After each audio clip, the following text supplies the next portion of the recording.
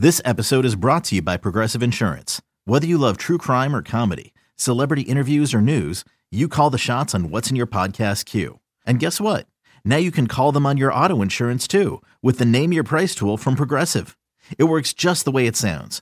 You tell Progressive how much you want to pay for car insurance, and they'll show you coverage options that fit your budget. Get your quote today at Progressive.com to join the over 28 million drivers who trust Progressive. Progressive Casualty Insurance Company and Affiliates. Price and coverage match limited by state law. It's the Stinkin' Truth Podcast with Mark Schlereth, presented by Sweet Sweat. Hey guys, welcome into the Stinkin' Truth Podcast. Your host Mark Schlereth, along with my co-host Mike Evans. Scott the Huff producing the show.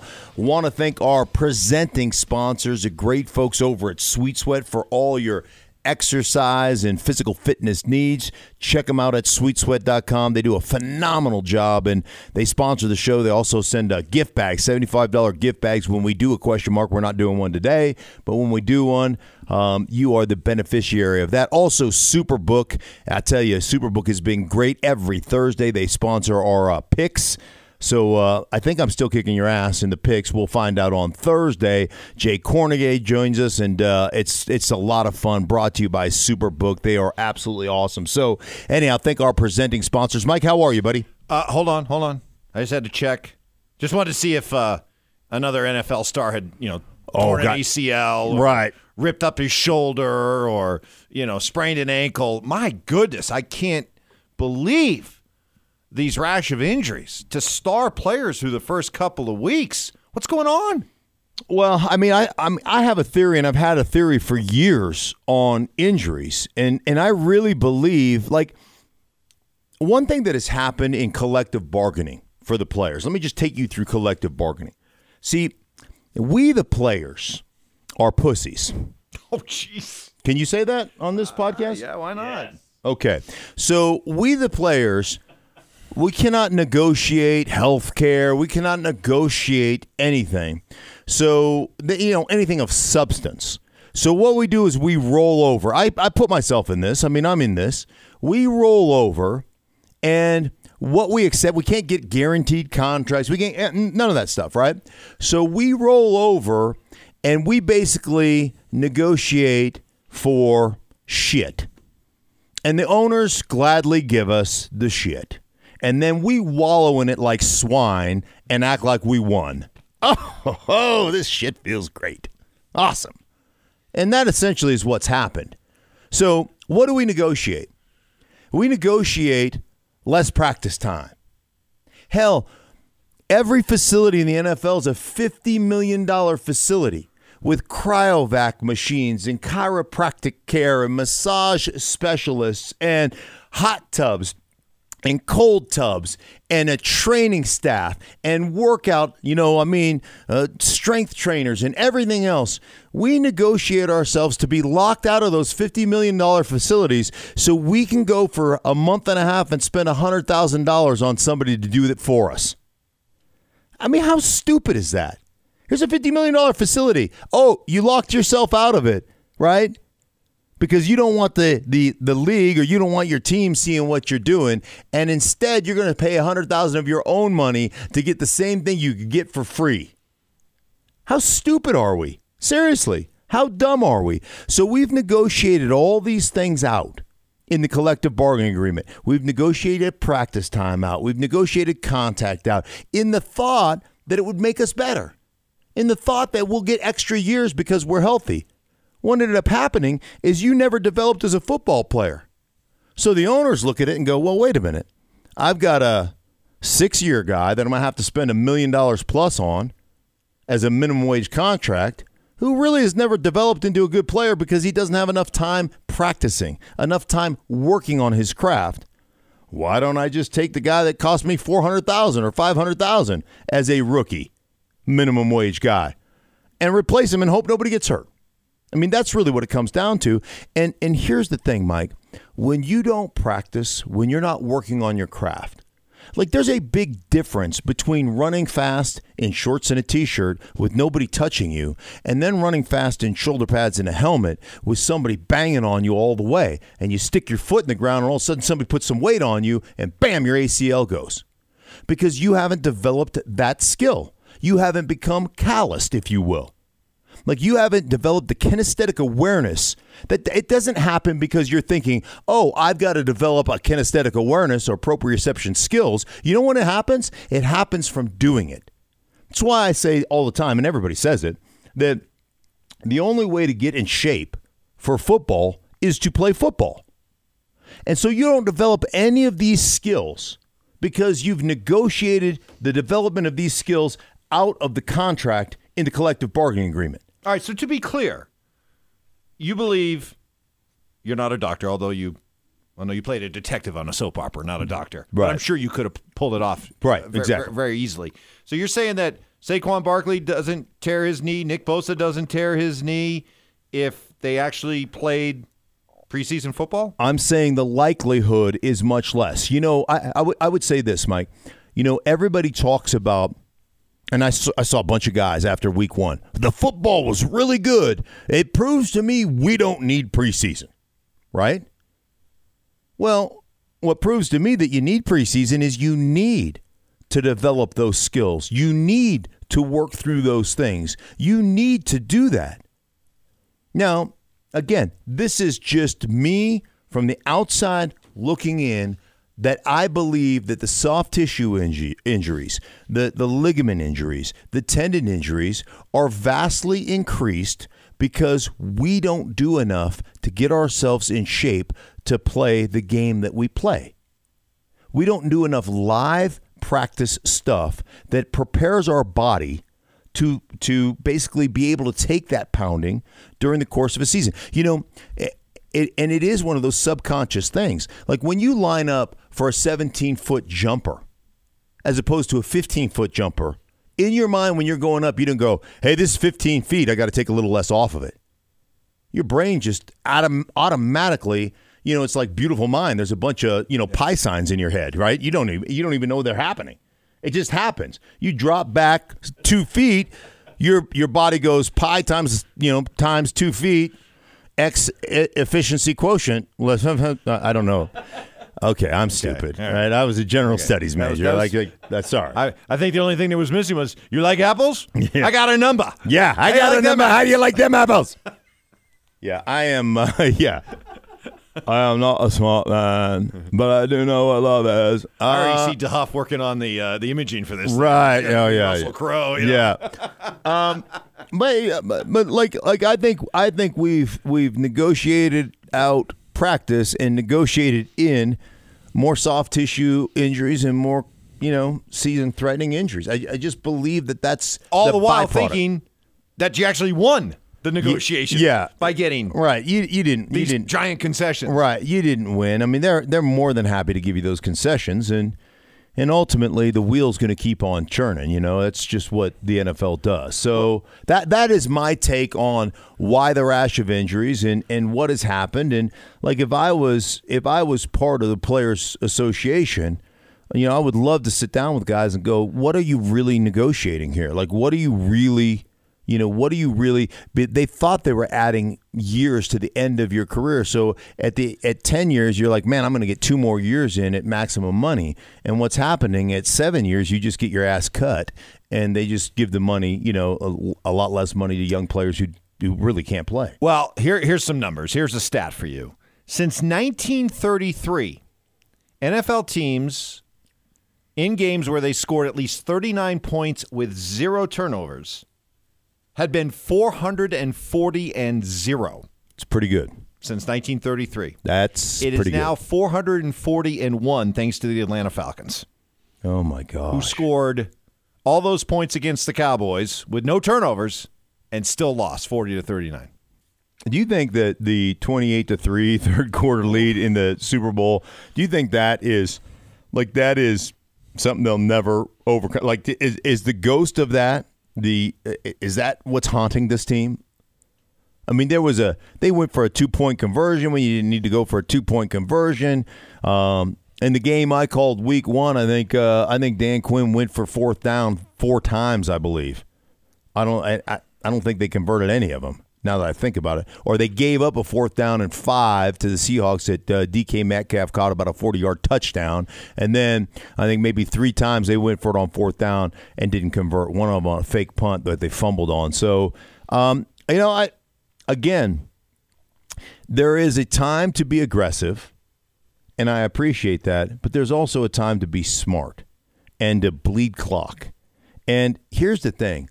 Like, their offensive coordinator, and I'm a believer in this, they threw it more than anybody else in football last year. They wanted to change their identity. They threw 67% of the time. I did a 3-game breakdown going in to the first game of the season. They had, in 3 games, there were 3 red zone opportunities. They had 27 plays in the red zone, 23 passes, 4 runs. I mean, the lack of balance was stark. And then you get to the point where you say you want to run it. You say you want to change your identity. It's one thing to say it. It's another thing to actually do it. And I believe they have good intentions. But when push comes to shove, they want to throw the ball. And that oftentimes just extends games, Mike. Running the football is an incredible skill. I say this all the time. The greatest skill in football is moving a man from point A to point B against his will. And you got to work on it. And not only you got to work on it physically, you got to work on it from the neck up. You damn well better be committed to it, because if you're not, well, guess what's going to happen? You're not going to be good at it. You know what I'm saying? So that's from the Atlanta standpoint. And you're right. I love Dan Quinn. And Dan Quinn could be fired tomorrow, and he'd be on a short list for teams that are looking for coaches again during the offseason. But I don't know, Mark. I do kind of believe in a franchise can live under a bad sign, bad juju. Heck, I've been a Red Sox fan my whole life, so I knew what it was like, right? Uh-huh. And I don't know if the Atlanta Falcons can ever move on past what happened with 28-3 in that Super Bowl. As long as Dan Quinn is there, I don't know. I think this is just a cursed franchise right now. And it would probably be best for Dan Quinn and the Falcons for them to go their separate ways. Well, hell, Mike, I mean, after 2 weeks in the NFL, after 2 weeks, Dan Quinn's got to be, and I love Dan Quinn. Dan Quinn's one of the great guys in this league. And I want the great people to have success. I want the good guys. His team loves him. They play hard for him. There's a great rapport there. I want him to have success, Mike. I really do. But let me just tell you, like, he's got to be on the coaches on the hot.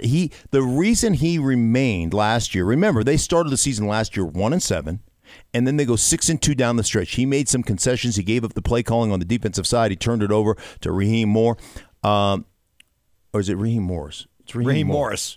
Raheem Moore let a football go over his head. Raheem Morris. So kickstarted the defense coordinator. Super Bowl. Sorry, Raheem.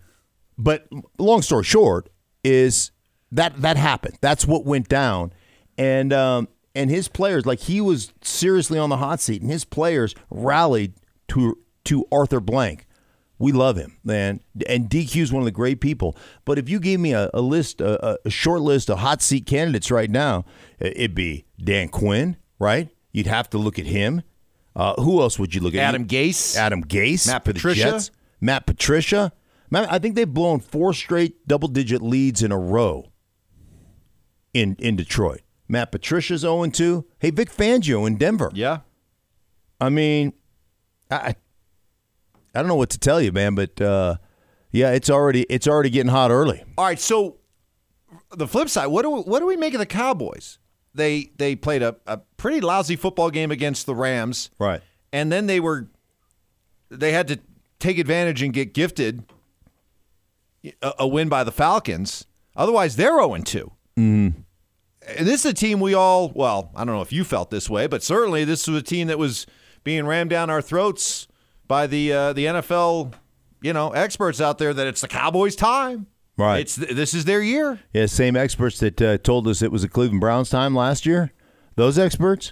Listen, as long as Jerry Jones is willing to circumvent the authority of coaches and everybody else, I've never thought the structure was in place for them to be a championship quality team. They just don't. It's like I told you last year that I told you this before it started when everybody was touting the Cleveland Browns as a Super Bowl contender. They don't have enough emotional maturity in that organization to be a championship contender. You know, I mean, when your coach shows up on a T-shirt that says Pittsburgh started it, he'd have been fired on the spot. You're too stupid to coach my team. You're too dumb. You don't have enough awareness. You don't have enough emotional maturity. So that said, with the Cowboys, I just don't think the structure is in place. I will say this, though. I know they were gifted some things, but how about Dak Prescott in that game? Like, here's the guy that you didn't want to spend money on, right? I mean, seriously, here's the guy that you don't want to give the contract to.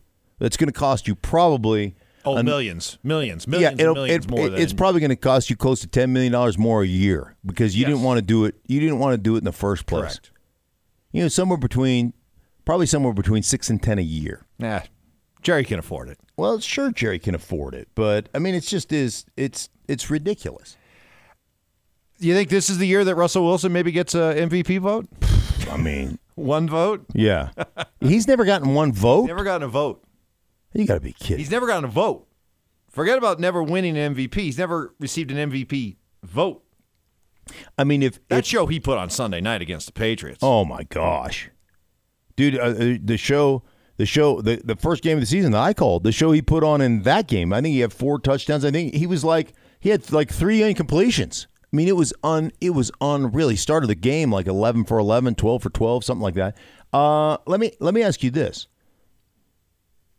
I mean, I guess most people would take Patrick Mahomes, but like, I don't think there's a wrong answer. If you've got to start or you've got to win one game or you got to start a franchise, Russell Wilson or Patrick Mahomes. I mean, those are the two guys, right? Would there be another quarterback? Lamar Jackson? No. Lamar hasn't won a playoff game yet. So, sorry, right. He's not in the conversation. No.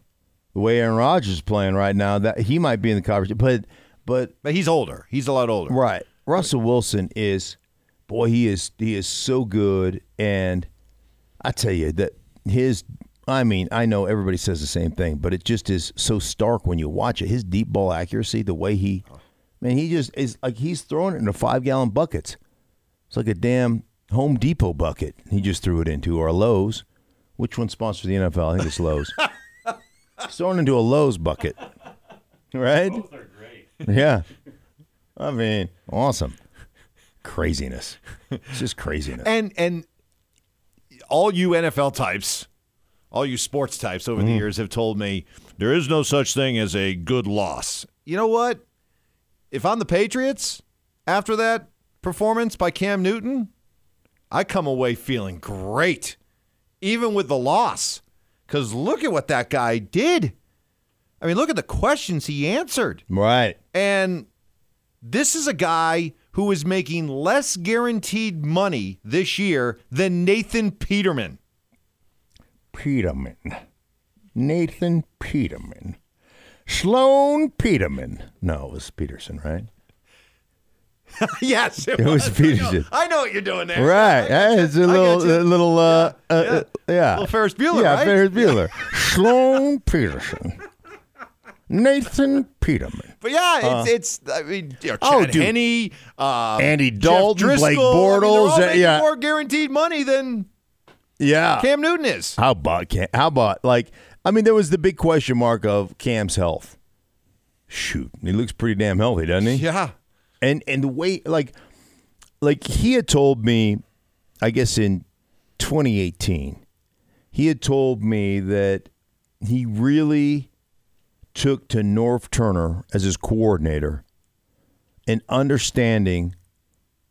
growing and understanding the totality of the offense, and also understanding that he had to protect himself throwing the football.